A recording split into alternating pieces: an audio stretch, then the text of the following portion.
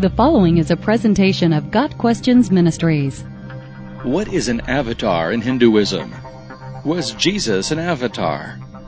In Hinduism, an avatar is the bodily incarnation of a deity on earth. The god can become incarnate in one place at a time as a full avatar, or in many places simultaneously through partial avatars called amshas, such that the main form of the god can still communicate with the partial materializations. One could view avatars as embodying the concepts of pantheism, God is all, and polytheism, many gods. The belief in Hindu avatars is similar to the Christian heresy of Docetism, which is the belief that Jesus Christ only appeared to be human.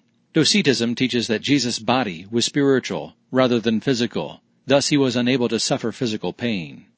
In Hinduism, the avatar appears to the devotee in whatever form the worshipper envisions, which, according to Hindu belief, could be Muhammad, Krishna, Jesus, Buddha, or any other personal god.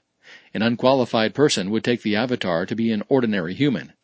The purpose of the avatar's manifestation is to restore dharma, or righteousness, to the cosmic and social order. Dharma encompasses behaviors such as duty, ritual, law, morality, ethics, good deeds, etc., anything considered critical to maintaining natural order. That which is unnatural or immoral is called adharma. Avatars are most often associated with the god Vishnu, one of the members of the Hindu Great Trinity, or Trimurti, although any Hindu god may manifest as an avatar.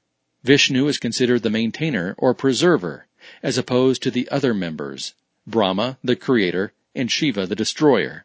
According to the Bhagavata Purana, a book of Vedic Sanskrit traditions, Vishnu has incarnated as innumerable avatars in unlimited universes, though there are 10 major incarnations known collectively as Dashavatara. Some Hindus consider Jesus as an avatar, and more specifically, as the reincarnation of Krishna. However, Jesus was not reincarnated. He was resurrected. Jesus was not an avatar. He is fully human and fully God.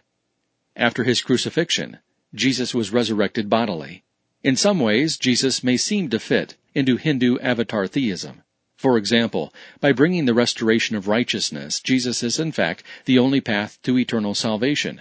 In John 14, verse 6, Jesus says, "I am the way and the truth and the life. No one comes to the Father except through me." This coming to the Father is accomplished via belief and repentance. The consequences of unbelief are harsh and eternal. 1 Thessalonians 1, verses 9 and 10 tells us to turn from idols to serve the living and true God, and to wait for His Son from heaven, whom He raised from the dead, Jesus, who rescues us from the coming wrath. Got Questions Ministry seeks to glorify the Lord Jesus Christ by providing biblical answers to today's questions. Online at gotquestions.org.